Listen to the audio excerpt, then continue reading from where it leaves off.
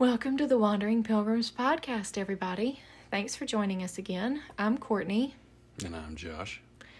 And we figured that for this episode, since we just finished up a very lengthy discussion series on Pilgrim's Progress, that it would be fun to kind of have a, I don't know what to call it. Should we call it a summary episode or a rabbit hole episode? Just kind of going off of where the story takes us and where it took us in particular and what we found the most interesting and got the most out of it, in case you guys are interested. Mm-hmm. And again, I guess I should say spoiler alerts one last time. So I guess with that being said, unless you want to sum it up anymore, but I think we can kind of dive into our rabbit hole summary episode for Pilgrim's Progress. Yeah, let's do it.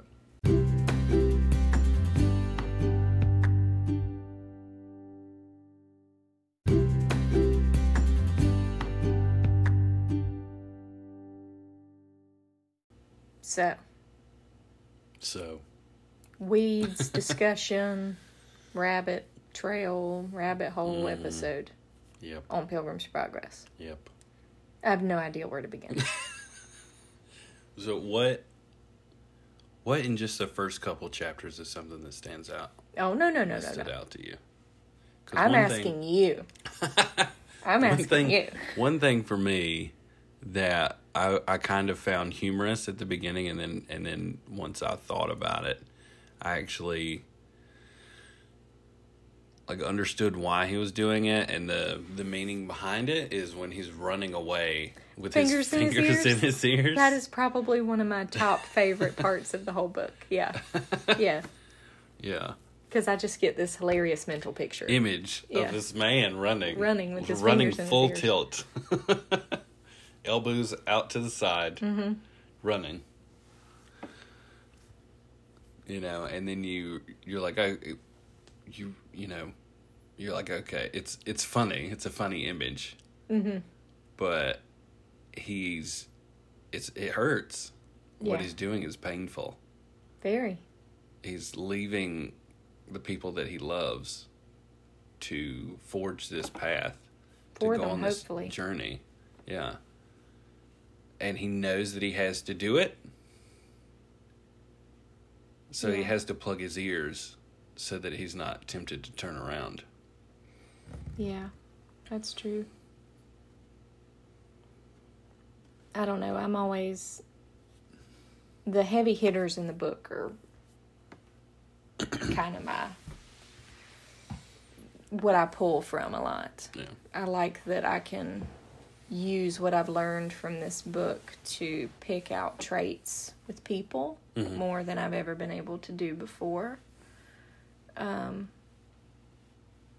Like with worldly, wise man, talkative, buy-ins, I think. Yeah.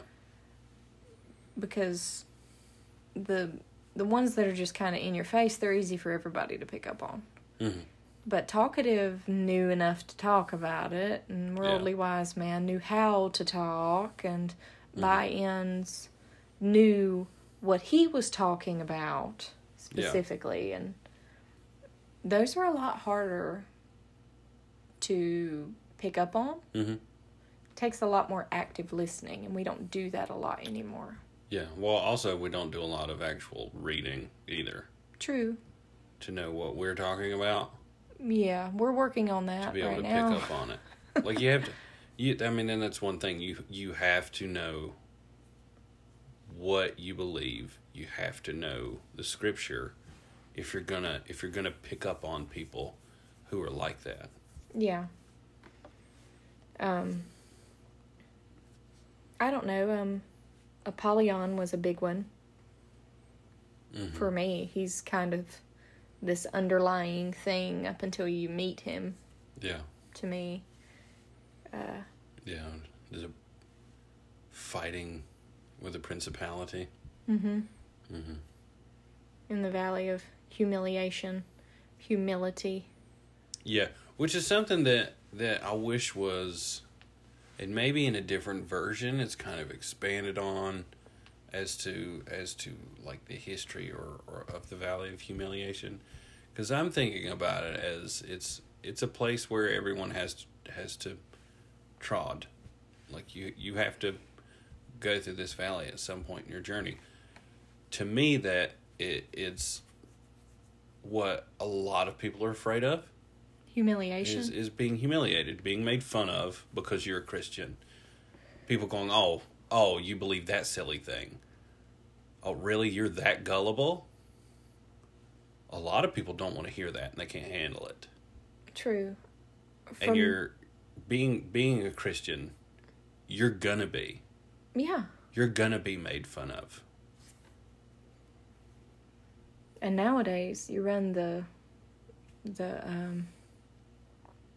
into the fact that some of the people that are doing that to you may know more about what you believe than you. Yeah. Because of how it's preached, not how it's taught. Yeah.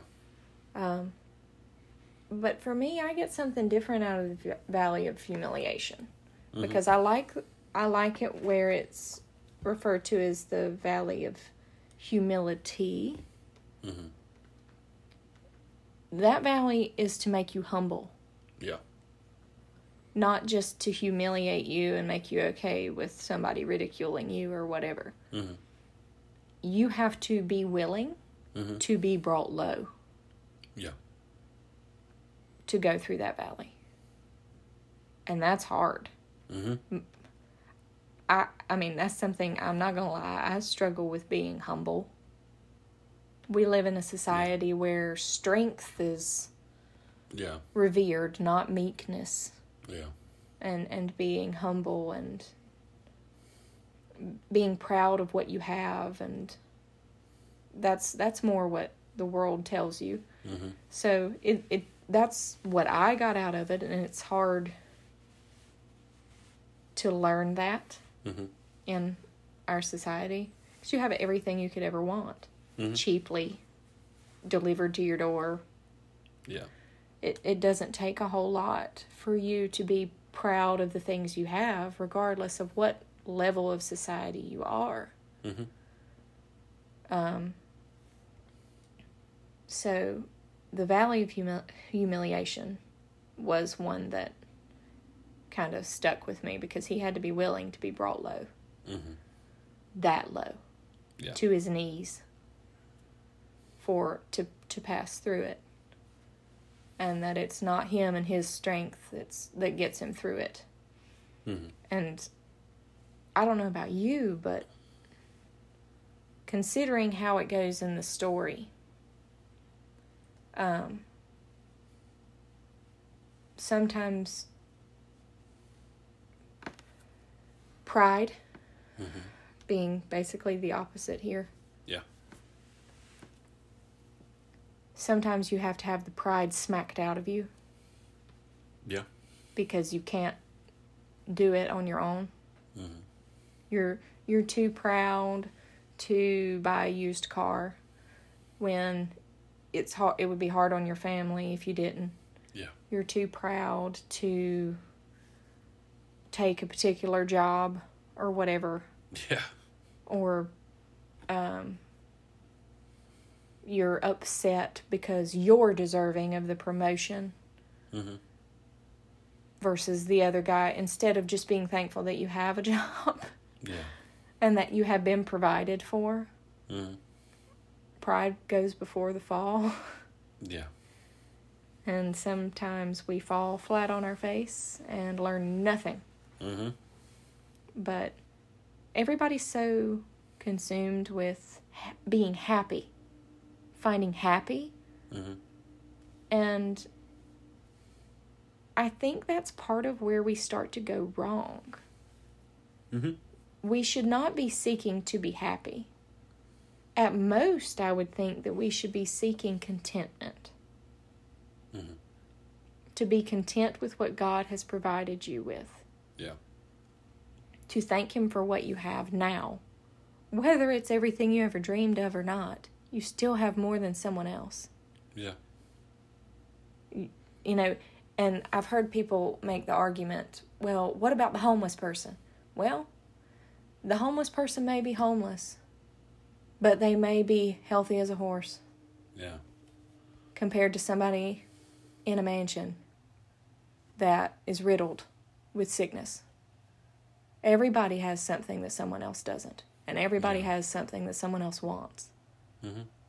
And even like to the point, you can even argue the point that homeless person has it better than that homeless person. Depending. Yeah. I mean, we're supposed to help the people that are downtrodden, but the problem with that is a lot of people now, they do it. They do helpful things, not out of charity, but out of selfie, which is selfishness. They want to take a selfie, or they want to post about the good deed that they did on Facebook. Yeah. That's not charity. Yeah. That's still vainglory. Yeah. And selfishness, which it pointed out pretty plainly in the book, and I am grateful for the vainglory information and everything. But it's hard for us to be humble enough to help the downtrodden, to help the people that need it, because we're so consumed with ourselves. Mm-hmm. How do you look at a person and empathize with them? Yeah. I don't think it's hard if we relearn how to. I will admit, I was not an empathetic person most of my life. Mm-hmm. I will say that certain things could get me worked up, like in an anger kind of thing. But for the most part, I looked at it as, kind of like cosmic karma. You give what you get. Yeah. And you get what you give kind of deal, which I don't necessarily think is completely wrong. Mm-hmm. Proverbs and all. You reap what you sow. Yeah. I was always just a hardcore, you reap what you sow, And then when we had our little one, I had the ability to empathize with people so much more. Mm-hmm. I don't know if it's just because of being a parent, but probably. Yeah. Yeah. It's a very, I think probably one of the most difficult things for a human being to do is to step back from a situation and look at that situation through the eyes and experience of their opponent, of the other person. It's something that's a difficult pursuit to begin with. Never mind people actually wanting to take the time to do it. To see someone else's argument and why they have that argument. Why they have the point of view that they have. Which is part of it's something that we used to be able to do. And we used to do a lot. We don't do it anymore. And it's absolutely noticeable in the political climate, at the very least, that we have in this country today. No one wants to say, hang on a minute, let me look at this from their point of view. What has happened to them in their life? Why do they think this way? And if everyone could do that, perhaps we could actually come to the table and resolve some of the issues that we have, rather than just bickering about the fact that we have the issue. See, and that's the other thing, is that without being able to empathize with somebody, you end up just bickering about the fact that you have an issue. Mm-hmm. And that's all you hear about today, is that we talk about the issue. It's like we have an issue with the issue. Mm-hmm. No one looks for a solution. No one's looking for any solutions to any of these problems. They're talking points that get one person to vote for you versus another person to vote for you, at least in a political climate. And I agree with you with what you're talking about. The thing for me, I can look at especially politicians, they're not that hard. Look at them and go, okay, whether or not they believe it or not, I see why they're saying they believe it. Mm-hmm. And I see where this could lead to this and this could lead to this. I see that. For me, mm-hmm. I can empathize with something going on a world away from a clip from the news. Yeah. Easier than I can now, someone I know. I can do it with someone that's a stranger. I can do it with someone that's acquaintance that I just happen to hear about or happen to know about. I can do it on a parental level mm-hmm. with someone a lot of the time if I know them. Mm-hmm. Whether or not I've, especially if they have kids that are younger. Because I've been there. I've been there. I get it. Or I can only imagine being in that situation. Mm-hmm. I have a hard time empathizing with, well, how can I say this? I have a hard time putting myself in the shoes of, I guess the only thing I can say that the ones I have in mind is, and there's several groups of people mm-hmm. at this point the only thing that they have in common really is I can't empathize and put myself in the shoes of friends of mine that are church-going Christians. People who know better? No, that's not even it. Yeah. Well, part of it, when I look at their life and how they're acting, they mm-hmm. should know better.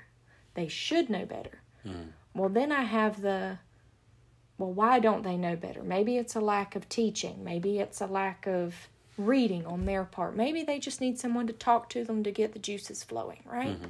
Because mm-hmm. Christian and Faithful and Hopeful had so many discussions with so many people. Maybe that's what these people need. Mm-hmm. They need a discussion. And I've talked with lots of people about it. Free-flowing, easy to discuss different topics biblically or this book. Mm-hmm. It's a good book to use. Yeah. And there's, where I was thinking it's a lack of teaching or a lack of, or we'll go with ignorance, where it's an ignorance mm-hmm. from the book.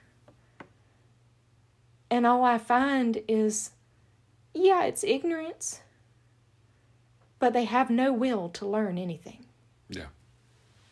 And so not only is their life, like I question things that you do and places you go, and I can't put myself in their shoes. Yeah. I can't figure it out. And I'll run my brain ragged trying to figure out why would you do this? You're supposed to have the same values as me. You're supposed to believe the same things, at least roughly, that we do.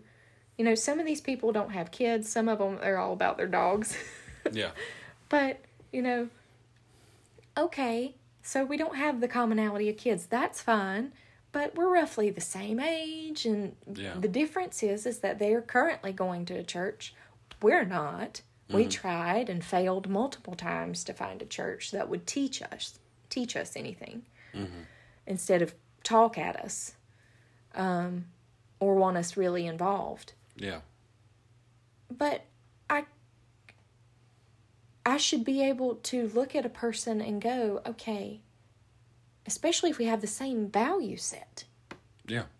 This is why this happened. Oh, well, they, their work must have really pushed them over the edge, or this scenario must have really just affected them a lot. There's none of that. Yeah. It's just kind of blah. Yeah. And I'll try to come at it from different angles, but whether it's a parenting thing, whether it's just a life decision or whatever, and Lord knows we've made our share of mistakes. Oh, for sure. And we're still learning from them. Yeah.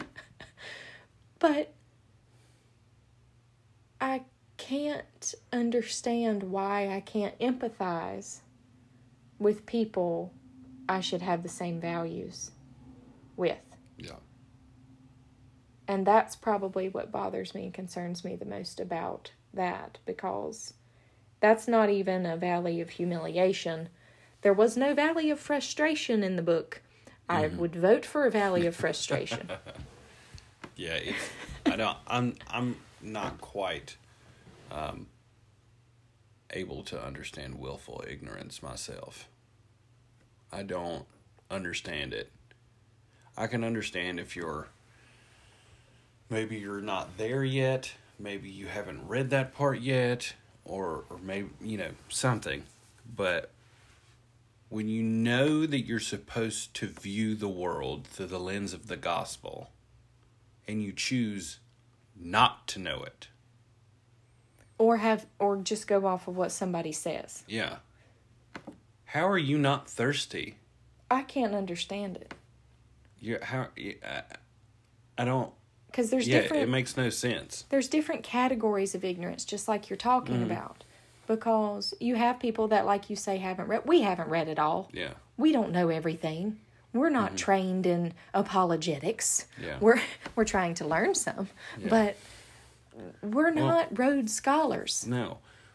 Maybe it's not an issue that Bunyan dealt with a lot in his time. Maybe it's a thing now. Maybe it's more of a problem now than it was then. But if the story was written now, when Christian got to the wicket gate, there would have just been a crowd of people just hanging out. Yeah. Just chilling at the gate. Hadn't even knocked on the door yet. Or maybe there were some people who had and just kind of stepped through the gate, and now they're hanging out on the other side. I have a theory of what should happen if we're going to put this book in this time frame. Mm-hmm. Before you get to the wicket gate, after Worldly Wise Man or whatever, they need to put a Jesus theme park on the path. Like Vanity Fair, but Jesus theme park. Mm-hmm. Or Bible theme park, or whatever. You have made it. Yeah. Ta-da! You are now entertained by Jesus. Take your ticket for the next engagement. Please take your seats in an orderly fashion, and then in 5 minutes precisely stand up and shake your neighbor's hand. Yeah. I mean, it runs like that. It's spectacle. And, but as far as ignorance goes, there are people that don't know. We are people that don't know. We are still ignorant on things. We by no means know it all. Yeah. It's impossible to know it all. But I can empathize with someone who maybe came to their faith and lost it because something happened in their life. I can empathize with that. Mm-hmm. I can talk to that person about that. Mm-hmm. Someone that read it, I don't believe they actually read it when they say they do, and then said that they didn't believe it and weren't changed by it. Mm-hmm. But they know what they believe or don't believe. Yeah. I guess my biggest problem is with the willful ignorance of people that just don't care. Yeah. And that's why I guess a lot of the time, most of it is other Christians or other professing Christians that typically are church going. Yeah, well, what you get then is that it's the same thing of, keeping up this appearance. I don't actually want to do the work. I don't actually want to walk the narrow path. I don't want to do that. I don't actually want to do any of these things, but I'll do just enough that gives me a good image in the community. By ends. Yeah. So not just for prosperity gospel then. So by ends and his friends could apply to more than just that then. Mm-hmm. Yeah. Or at least nowadays. Mm-hmm. I don't know. This has helped me. This book has helped me tremendously as far as getting further along in my faith and helping me want to understand more about scriptures. Mm-hmm. And to continue what we started the podcast with First Peter, and being able to explain the hope that you have. Yeah. And I think that's... if I have to take anything from the past weeks on this, it's that I find myself more and more frustrated with... Is lukewarm the right term here? Lukewarm Christians? They're Christian in name, and maybe they're nicer than some other people, but... I suppose. They try to do certain things, but then they don't try in other ways, or they don't care to learn. Here's my question, though. Just because you believe that Christ died on the cross for your sins, and that there is the Trinity and all of this stuff, if you're not practicing, if you're not in pursuit, if you're not walking that path, are you a Christian? I read something about that today, actually. Or are you just a person that believes these certain things? The thing it was literally about this, what I read. And the thing that stuck out the most to me when I read it was, if you think that believing in Jesus is all that you have to do, then I would like to point out to you that, I believe it was in James. James makes a point of telling you that the demons even believe in Jesus. Yeah. And know who he is. And what he did. There's more to it than just that. Yeah. There are plenty of people who believe he was a prophet. There are plenty of people who believe that he existed. There's plenty of that. But you have to be transformed by this knowledge. You have found your salvation in Christ. And because of that, you are supposed to be reborn as he was, transfigured into a new person that strives to be more like Christ every day for the rest of your life. Yeah. To spread his love and word and compassion every day. When Jesus in your heart, which asking him into your heart is not actually biblical. Yeah. But as far as God residing in you, that's more what it means, is that once you come to understand your salvation, now you go about showing the love that he showed you. If you don't do that, and if you understand that to be, I'm just nice to people, that's not just love. Yeah. Being nice isn't the same as love. Because I can be nice to somebody and not help them. Yeah. I can let this person walk off a cliff and not tell them they're going in the wrong direction. Because if I do, it'll mess up my day. I'll be late or whatever. Yeah. I'm not being mean, quote unquote. I'm not interfering in their life. It is what it is. If you're not actively trying to help the people in your life understand and find salvation for eternity because you don't want to hurt feelings, that's not kind. That's not loving. No. It's pretty much the opposite, because obviously you're not working to care for the person and their eternal soul and well-being. If you're not helping the Christians along by pointing out, hey, you kind of strayed off the path there, let me prod you back onto the way a little bit, at least tell them. Whether or not they want to hear it, that's on them. And whether or not they want to do something about it, that's on them. But if you're not trying to help them, Christian or not, how loving are you being? Yeah. All because of civility. Yep. And morality. And legality. So let's try to circle back. I mean, this is kind of what we intended to do, but it's been a little, we go a little ways into the weeds, and then we veer back a little bit, and then do it again. So let's try to at least get back on the path. Yeah. So I want to kind of go back to the house of the interpreter. Okay. What stood out the most for you? Because it's kind of a foreshadow. It's teaching some lessons here.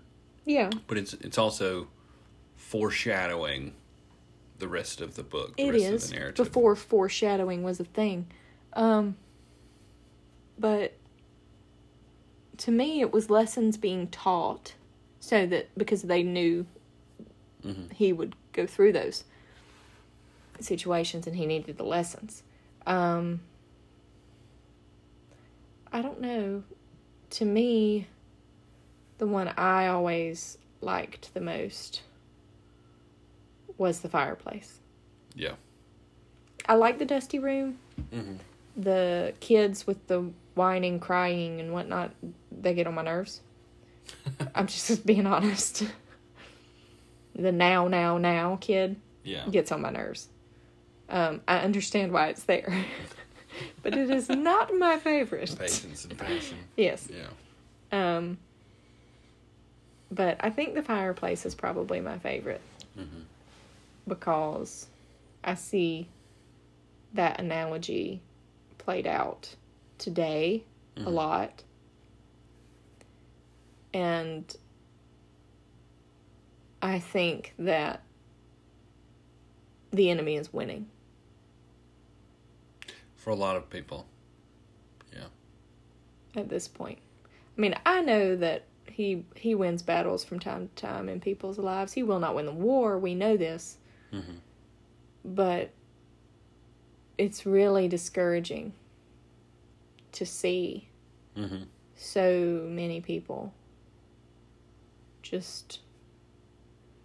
I mean, it's maybe... Their faith is maybe embers. Maybe. If not completely doused. Well, if it's doused, then they have no faith.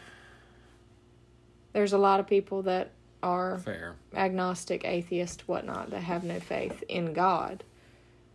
Question then becomes, did they ever?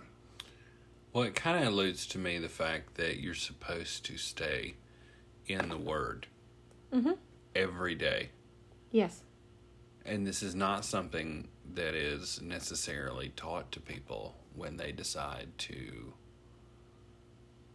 start this journey.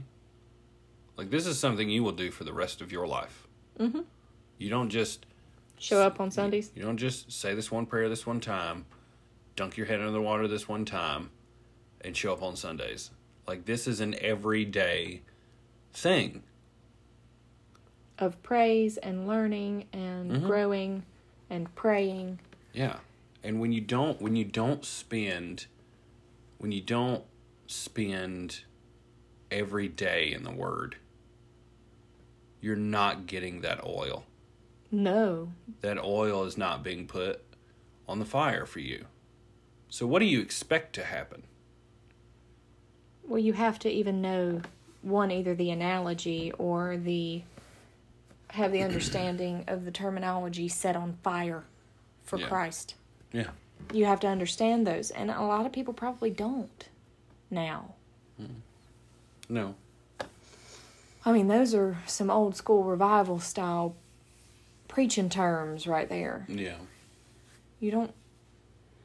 Church is at best nice, with a small percentage of it being fire and brimstone. Mm-hmm. And an even smaller percentage of it probably being what you really need to hear. Mm-hmm. They're very few and far between. We've looked. We haven't found it yet. Yeah.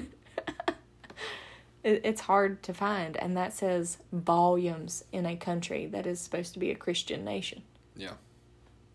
Well, see, we listen to C.S. Lewis, where he talks about chivalry. Yeah. The other night. And that is something that, by and large, is dead. Chivalry is dead. There are a couple of groups, As a woman, I think I can say that third wave feminism killed it. Chivalry. Because now men can't, it's bad to hold open a door. It's bad to be courteous to a woman. It's bad to give up your seat to a pregnant lady. It's bad. It's looked down on. And I'm like, it's just being nice. Yeah.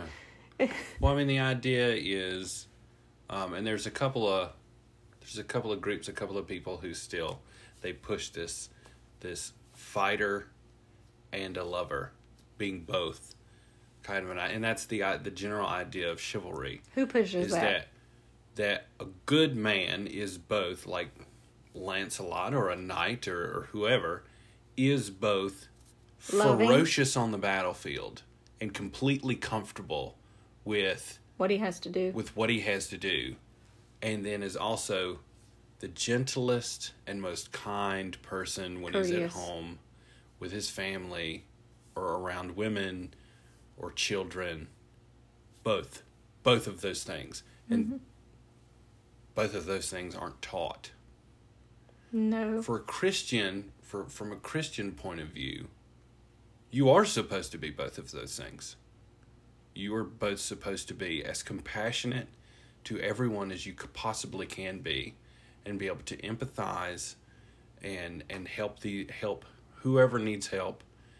Also, you're supposed to be constantly ready for battle. Spiritually, especially. Yeah. Because always. Somebody arguing with you isn't necessarily somebody arguing with you. Yeah.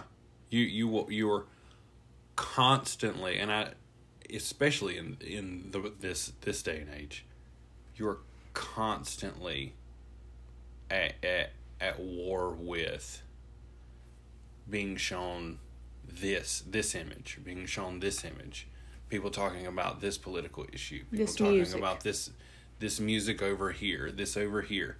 It's a constant fight just to stay on task. Mm-hmm. Yeah, I feel it that daily. Like, when you're not taught that, when you don't spend time every day in the Word, you're not going to have armor. Yeah, you haven't put it on. No. You haven't stoked that flame. You haven't done any of that work. Nope. To prepare yourself for those things. So inevitably, what is going to happen is that you're going to lose that fight.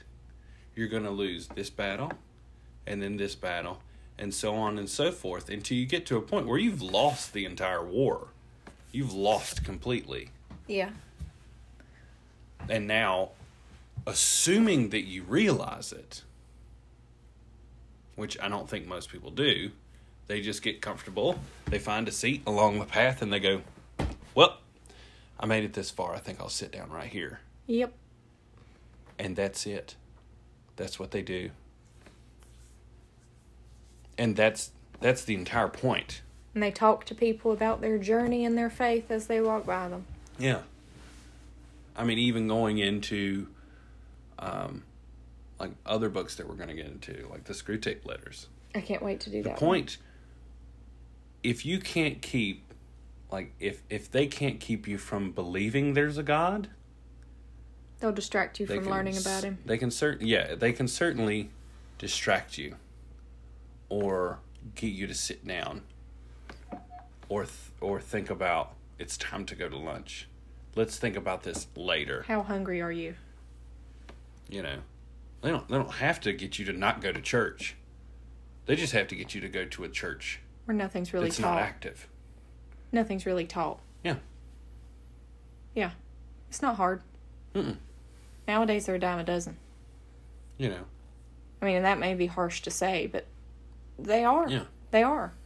Because if you get somebody that's good at preaching, mm-hmm. Are they teaching? Probably not. If you get somebody that's a good teacher-style pastor, mm-hmm. Are they holding people accountable?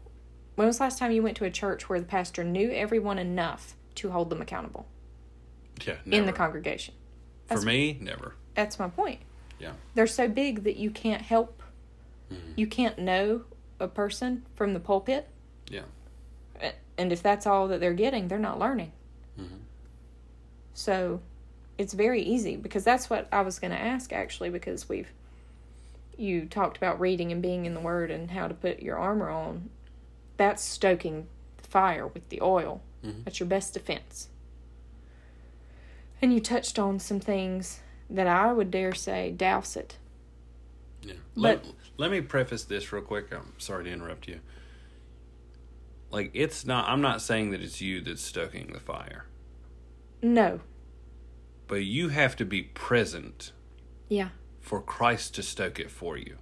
You have to be around for him to be able to throw the oil onto the fire. If you don't want to be there, it's not going to happen. Mm-mm. You have to put in a little bit of effort. Yeah. Like, you cannot cause salvation on your own. You can't. Only God, only Christ can do that for you. He saved you. But you have to be willing to do whatever it takes To find your salvation. Keep your salvation. Yeah. Keep stoking your That salvation aspect in your of it life. is absolutely all you. If It's you don't a choice. if you don't want to be with God or be in God's presence, he's not going to make you. Mm-mm. If you don't want to love him, he's not going to make you. Nope. He hasn't made anybody yet. There's lots of examples of that in the Old Testament. Mm-hmm. He'd give them a chance, and then eventually all their choices and all their decisions, it's just like, nope, you're in exile again. Mm-hmm. You reap what you sow. Yeah. Basically. And, people were like, well, that's not loving. Well, the people that were supposed to love him didn't exactly follow the rules. Yeah. And do what he says. Just do what he says. Mm-hmm. It's not, shouldn't be that hard, but it is hard for humans. But, and everybody, I've heard people argue, well, that's not a loving God. To whose perspective? Yeah. How long did he wait before he allowed that to happen? Yeah. How many chances were there before he allowed that to happen? Mm-hmm. And I know I say a lot that I look at it as a parent perspective. How many times am I going to let my child do something, whether it's bad behavior, whether it's a bad habit, whatever? Maybe I've tried to correct it myself.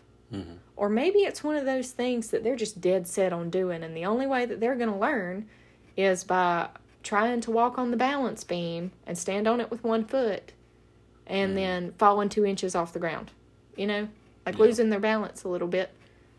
Whether or not they have to fall, or whether they just have to waver to notice. Yeah. Or they fall off the bike because they took the training wheels off and they shouldn't have. Mm-hmm. Sometimes that's the only way you learn. And most parents are like, they tell you repeatedly, how many prophets were sent. How many judges were sent to tell you to clean up your act. So it is very similar to, you can compare it to being a parent. Mm-hmm. So much. Yeah. Because it's like, you don't need to take your training wheels off yet. Told you don't need to take your training wheels off yet. You're really not ready for your training wheels to be off yet. Well, that's certainly something that because you hear people talk about, oh, my child is such a gift. My child was given to me by God. My child is a gift from God, which is certainly true. Yeah. We don't really think about the other gift that you're given when you're given a child, which is perspective. Yeah. It gives you a whole new one of God and how he is throughout the Bible. Mm-hmm. Yeah, it gives you a whole new perspective for why things happen the way that they do. Yeah. And then, the other thing is talking about parents. Christian was a parent. He did the hardest thing imaginable for himself, but also to pave a way and make a way for his family, for his children. nowadays, can we say that more often than not? I mean, I'm not trying to bash or anything or be any particular way, but I knew the moment we had her that my greatest calling in this world was her. Mm-hmm. Teaching her, bringing her up the best way that I know how. Yeah. And that's why I am as interested in history and education as I am now. I was not interested in education prior. Mm-hmm. I was interested in history because I've always been a history nerd. Yeah. But I can't understand the mindset of people nowadays. It goes back to the not on fire Christian that may be a parent. You know that if you know the word at all, mm-hmm. it tells you that you are supposed to train them up in the way they should go, and they will not depart from it. Mm-hmm. And that you are to put these things that God has commanded you, these laws, and the things that He teaches, you're supposed to teach them to them when you lie down and when you rise up, in your house and when you're walking. Like, basically, you are charged with this child. Yeah. You cannot make them be saved, but you can certainly help them get to the gate. Yeah. And it is a major part of it. Mm-hmm. So, why do we give them over to other people? That's a very good question. I can't understand it. Other than we give them undermining the family and undermining mm-hmm. teaching the next generation of Christians. Yeah. They're very sly. Oh, very. Things are a lot more subtle in a spiritual battle than I think people realize, and that's what I've come to understand through learning the history of how our education system is now. Mm-hmm. Our education is constantly failing, public school-wise, and everybody's always saying, well, we need to fix it, we need to do this. The only examples I've ever heard of fixing it is pay teachers more. Yeah. Which teachers are worth a ton. Oh, for sure. They're not given the ability to teach most of the time the way that they know they need to be able to teach. Yeah. So... Well, that's one of the things that I find so absolutely hilarious, is that as a Christian, as a person, as a parent,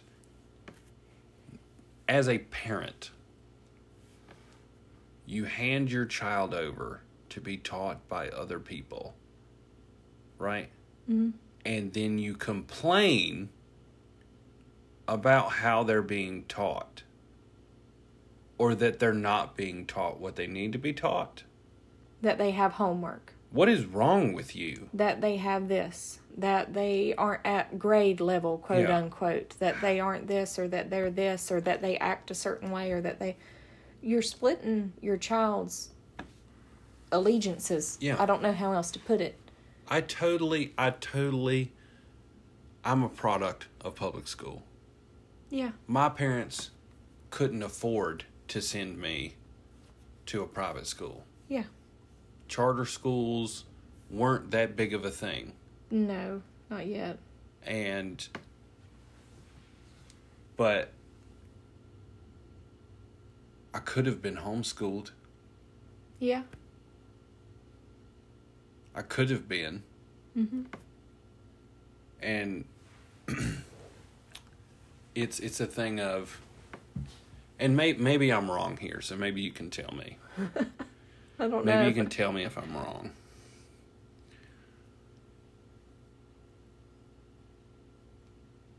A lot of people, what I've heard from a lot of people is, we can't afford to do that. We can't afford to homeschool. We can't afford to not have one parent working. Or both parents. We can't afford to not have both parents working. Mm-hmm. Why? Because with our parents' generation, that was the first generation where we had mostly both parents outside of the home. So therefore, this standard of living and standard of practice has been, it's a So social we've become construct. acute because we as adults have become accustomed to this lifestyle. Mm-hmm. I'm not willing to give that up for my child. Yeah, it's a sacrifice. People don't look at it as, they look at, we can't make it, instead of sacrificing in this manner. Yeah.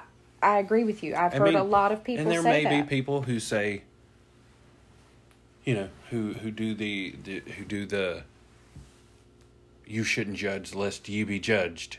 And that's not what it says or means. I know that. But what are you... Here's the question. If you're sending your child to school to be taught a secular education and then complaining about the secular education, what did you think was going to happen? When your child grows up and then goes off to college to receive more secular education, more than likely, and then they come back, they're not in the faith, they don't believe, they're a completely different person than the person who left, who you struggled to keep at least as close to the path as you could the entire time that they were in public school. You struggled. Yeah, but what does that even look like now? Sunday school and camp a couple in the hours summer? a day, and to a couple hours at the end of each day, and then maybe some on the weekends, because people are so glued to their phones now. That seems like a lot for... I mean, I don't even know if that's happening most of the time. I don't know.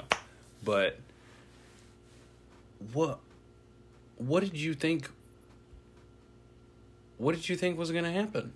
When you noticed these things and decided not to sacrifice parts of your life so that you could give them the best upbringing that you possibly could?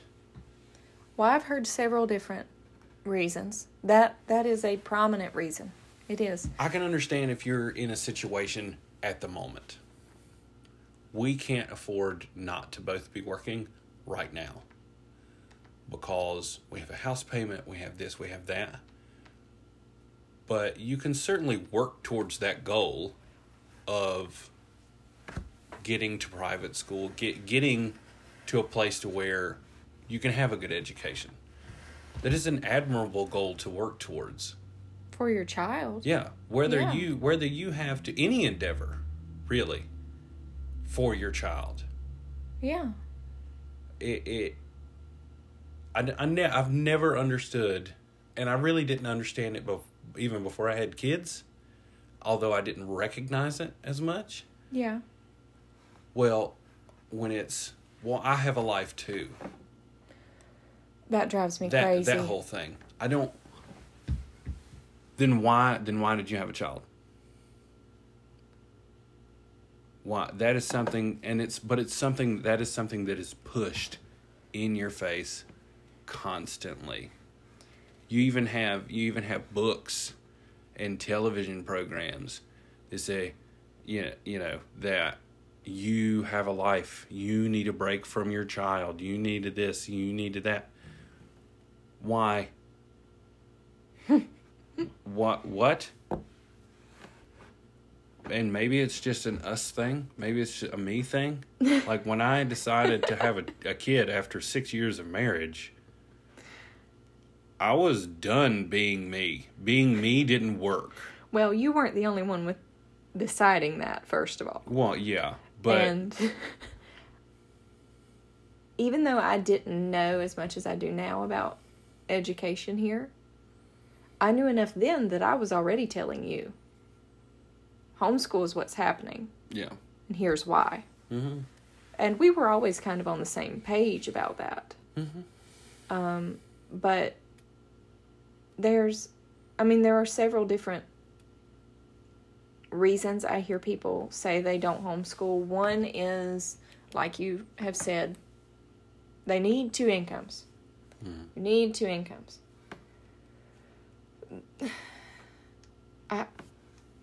It's not everybody can do that if you're in a lot of debt, obviously, I know. Yeah. But there are people that in some of the groups that I'm a part of where the dad and the mom work different shifts. Mm-hmm. And that way, that whichever one's home does the work with the kids. Yeah. And then vice versa. They make that work. There's other people that do it just on the weekends. There's other people that do it in the evenings when they get home and they have a family member that just stays with the kid and takes them places or whatever. Mm-hmm. You know, there's lots of different options. The one that I hear a lot as well is, I couldn't be home with my kids all day. Or I couldn't teach them. Well, those are probably the next two. Mm-hmm. One, if you can't stand to be home with your children all day, why did you have them? Yeah. There's no other question other than that. Yeah. You had them, and then they were in daycare, and then they were in somebody else's care as soon as possible. What, I don't... Oh, so what you're saying is you're more concerned with living your best life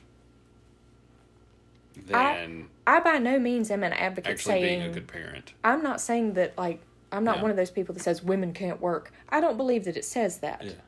I don't believe that it says that. Mm-hmm. I don't believe that it says you can't work after you have children.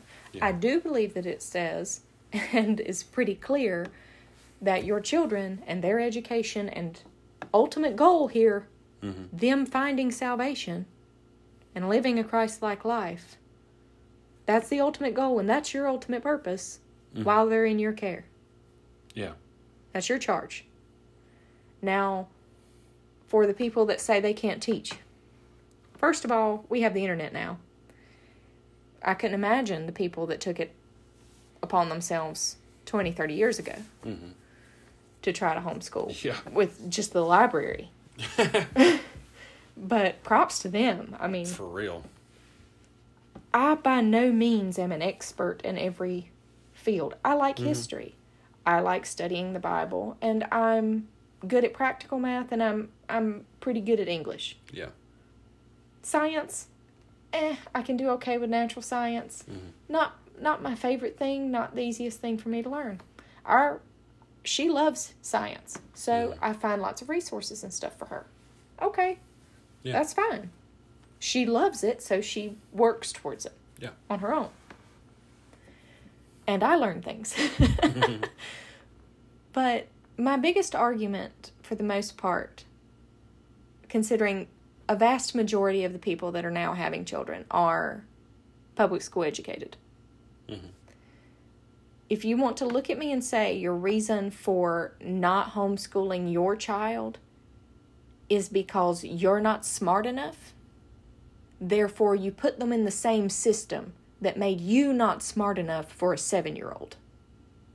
Yeah. That argument doesn't really hold. Especially when it seems to be that the education system is getting worse. It is getting worse. There's pushes in different directions. There's pushes away from histories and things that can build a whether or not it's Christian or not, at least a moral bedrock of being kind and respectful and things like that.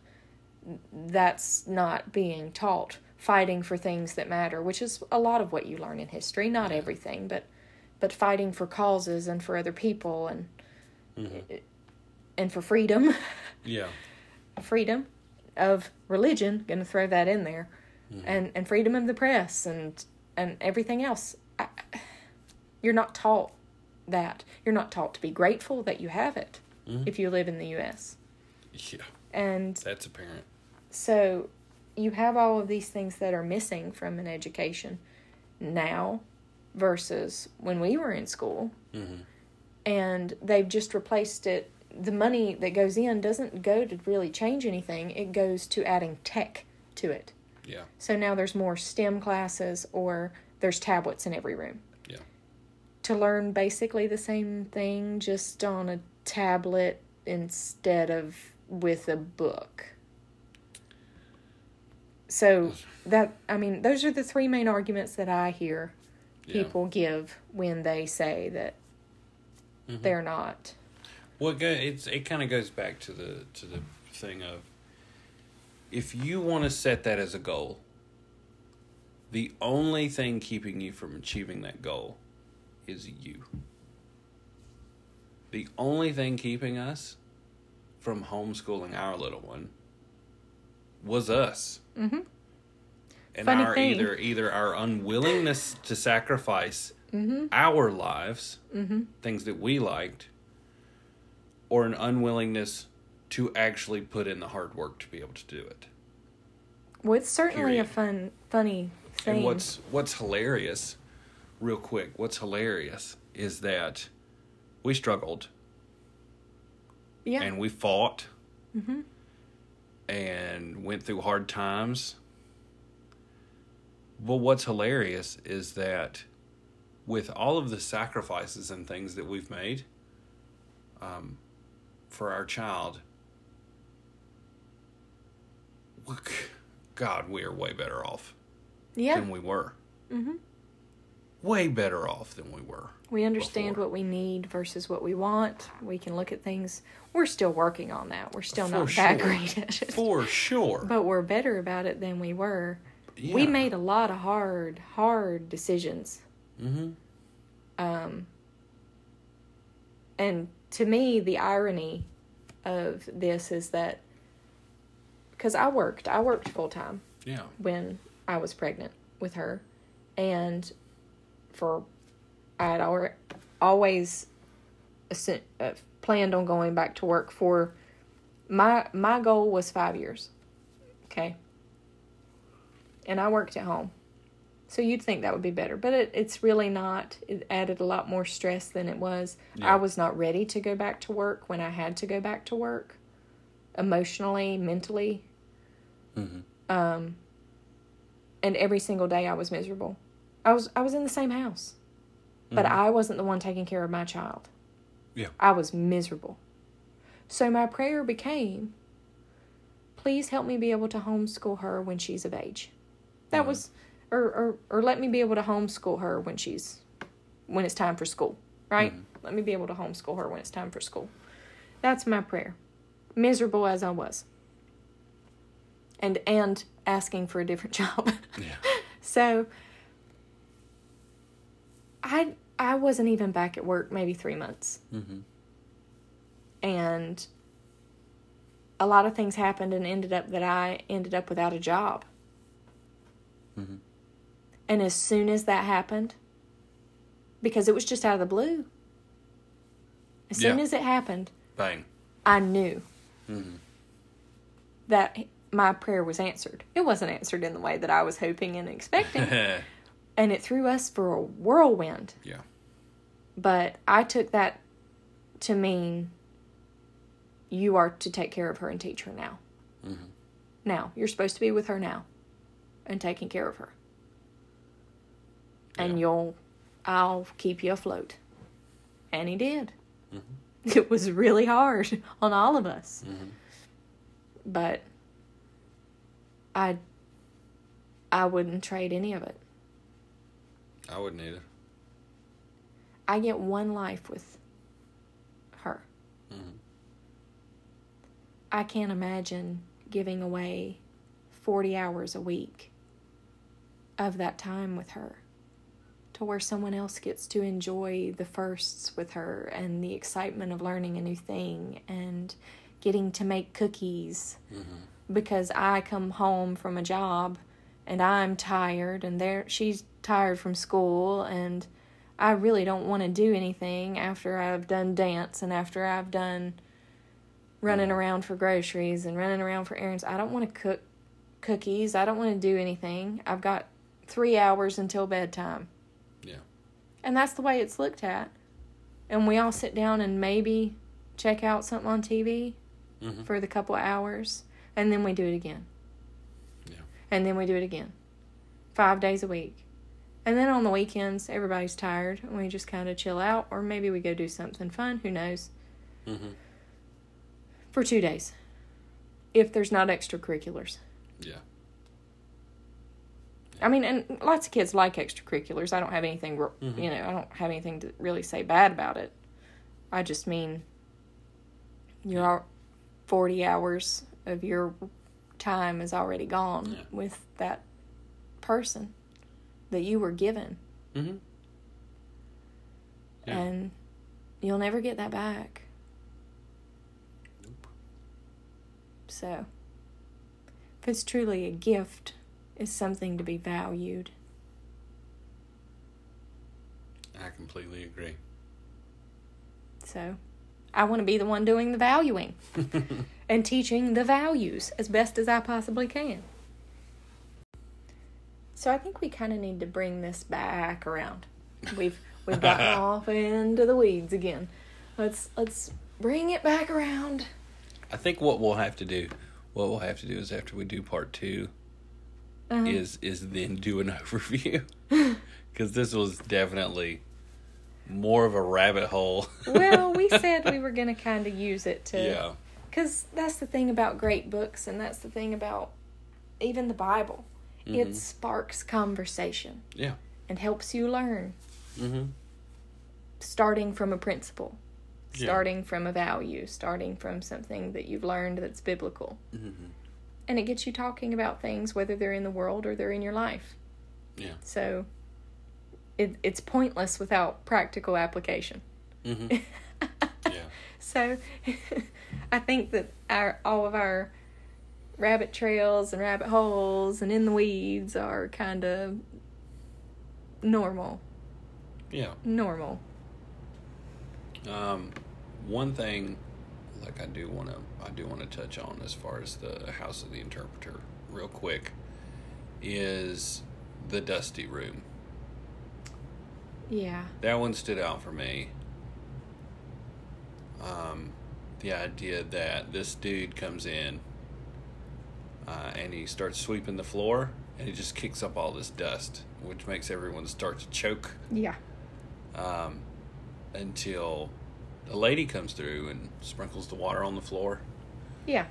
And then they're allowed to sweep up the dust without it getting in the air. Yeah. And it's supposed to be representative of you trying to clean up your life without the aid of God.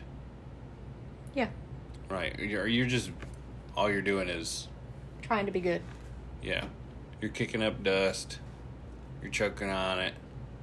You're moving the dirt around from place to place. Yeah. You're not actually getting anything done. Nope. Would like to point out, though, the man didn't know how to clean the room, but the woman did. Just gonna say. Just gonna say.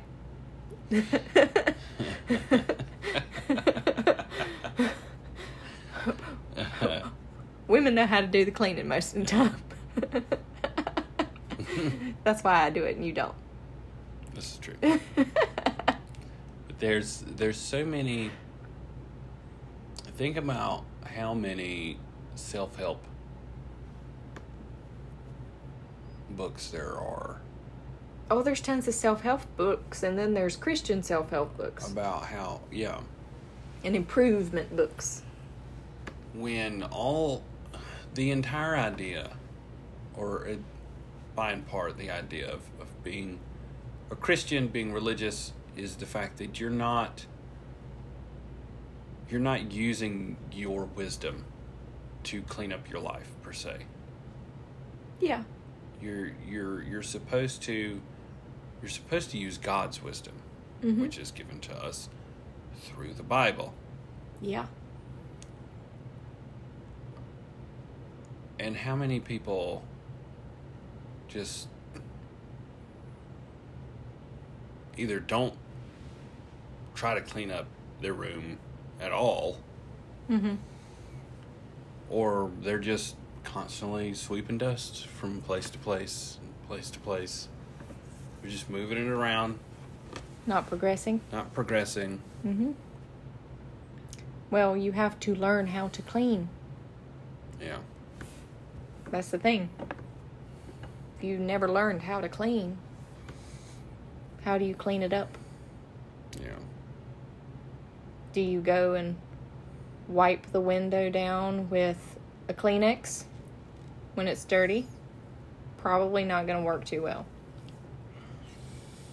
But if I tell you to take Windex and some paper towels to the window, you spray it, and then, because I got to give you instruction too. Yeah. You don't hit the window with the Windex bottle. We don't wipe it and then spray it. You just give this image bottle. I have this image of a child just beating this window with the bottle, going, "How's this helping? I don't understand." Well, that's the thing. You can't, it's not just giving you the tools. That's the thing. God didn't just give you the Bible. Look at the progression of it throughout history. Yeah. The Word has been given to us throughout history, progressing throughout history, up until the point of completion. Till where then it was in 3, roughly, languages. At least parts of it were in 3 languages. Then it's put into a common tongue of Latin. Common for the people that can learn it. Yeah. In an illiterate society. But still in a common dialect.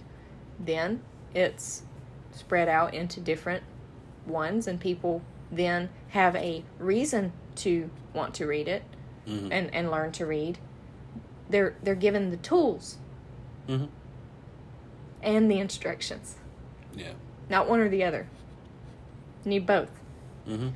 Because if I just give the kid a Windex bottle and paper towels and say, clean the window, and they've never done it before, that's just going to be a headache for the mom. Just going to say. Yeah. Because they're going to spray the cat, or they're going to hit the window with it and go, what's this do? Or they're going to wipe it first, and then there's just squirts of Windex on the window. They're running around, squirting the cat or the dog in the face. No, they're not. I'm kidding. That never happened. I wouldn't let my kid near Windex, just to be honest.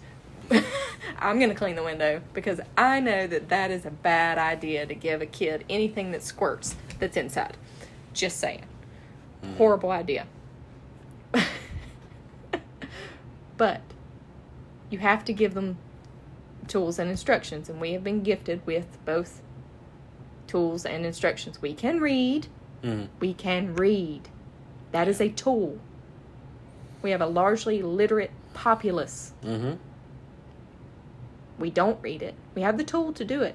And we have the instructions that we can learn using the tool. And vice versa. They play off each other. Yeah. Your mind grows through reading the instructions. It just isn't happening. But I don't know about you. We've kind of covered a lot of random things that vaguely relates to Pilgrim's Progress. That are jumping off points from Pilgrim's Progress. But I don't know. Do you think we have vaguely covered enough things, considering we did more detail and more vague things in all of the other episodes? Yeah. I mean, if certainly, I think that everyone should read the book. Yes. I think that everyone should read it. Everyone should give it to somebody for Christmas. More than likely want to give it as a gift in modern English. Just saying. Just saying. Unless you're wanting to try to break somebody in on Old English. But if you're going to give it as a gift, I would definitely go with the modern English one. I think that everyone should read it. Especially new Christians. Yeah. But it's good for all. Yeah. It helps you grow on your journey. It's not. I can't think of a reason. And I tried. Aside from just not wanting to put in the work and the effort. Or being lazy. Aren't those the same? Well, I mean, you can not want to do something and not be lazy about it. You can just, I really don't feel like that's something I want to do. Okay. And then there's, I should probably read it, but I'll do it tomorrow. Yeah. And then that becomes a week. And that becomes a A month. month. You And know, then several. procrastinating, being lazy. Never getting around to it. You know, I can't, other than those two, other than things to do with the reader, like, I can't think of a reason why not to read the book. Yeah, I agree. All it can possibly do, especially for a Christian,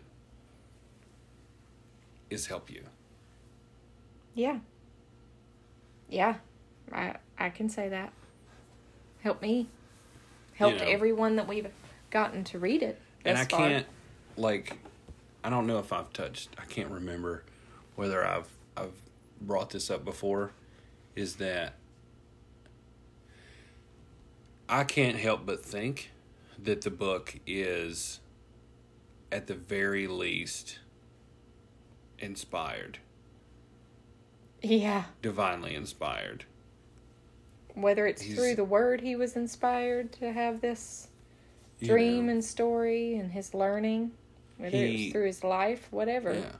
He goes to prison for 12 years, I believe. 12 years for preaching the gospel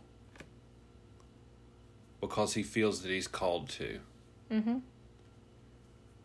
He goes to prison for it. And while he is in prison, this is what comes out of him. Uh-huh.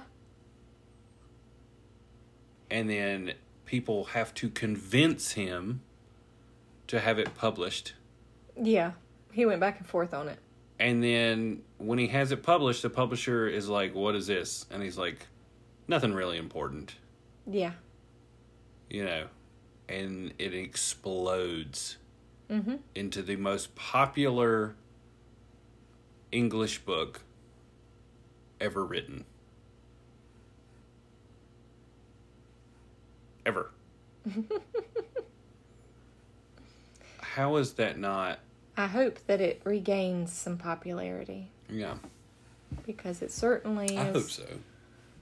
a fantastic book and a fantastic resource for Christians. I'm very picky about my books that aren't the Bible to help on my journey. Yeah. This is one that goes on the shelf. Oh, for sure. For me. And I'm positive that it's a book, at least for me, that will continue to get read. Yeah. It's one of those that you just continuously go back to. You know. Keeps you on the path. When, yeah, well, that, but also it's just a good read. Yeah. It just really is a good read. And if, like it's described in the book, if the Bible and the wisdom within it are a map, you would, I am at least hard pressed to find a better key to understand that map. Mm-hmm. Well, a lot of stuff was written that was good, that was put into the Bible while the person was in prison. Yeah. So yeah, there is that parallel as well. This is true. So do you think we have covered everything? Have you said everything you would like to say about the book for our kind of not on point, vaguely related to Pilgrim's Progress episode? Yeah. Yeah. Yeah. Till we come back to it for part 2. Yeah, for part 2. We're going to have to take a break for a little bit so we can get back in the Word. Yeah. But I know I haven't closed with a quote in a while because there was just too much by John Bunyan that was quotable. Mm-hmm. But I have found something that I would like to quote. This quote is by the Prince of Preachers himself, Charles Spurgeon. And what he said was, "Remember John Bunyan when he refused to give up preaching. They put him in prison and said to him, 'Mr. Bunyan, you can come out of prison whenever you will promise to cease preaching the gospel.' He said, 'If you let me out of prison today, I will preach again tomorrow by the grace of God.' "Well," said they, "then you must go back to prison." And he answered, "I will go back and stay there, if need be, till the moss grows on my eyelids. But I will never deny my master." And I just thought that quote really summed up how immensely powerful this book is. Yeah. So, with that being said, this is the end of the episode and the end of the series. Mm-hmm. So, if you'd like to check out any of the other episodes, please feel free. Write us a review. Let us know what you think. That helps with the rankings, of course. Mm-hmm. Check us out on Facebook and Instagram. See what we're up to. And, of course, if you do want to purchase the book or you would like to give it as a gift with Christmas coming up, it would make a fantastic gift that can help somebody on their journey. Mm-hmm. We have links in the description for you to check out their Amazon links. We're Amazon affiliates, which means that if you do any Amazon shopping through these links, not even of the stuff that we have listed, any Amazon shopping through these links, they will pay us a commission at no additional cost to you guys, and it helps support the show. So we really appreciate everyone who has helped support the show that way. Thank you very, very much. We are working on some additional things for you guys. Maybe a YouTube channel. Maybe a couple of other things. We'll see how tech savvy we are, actually. No promises yet. Working on it. Stay tuned for that. But in the meantime, until next time, keep wandering through the Word, Pilgrims.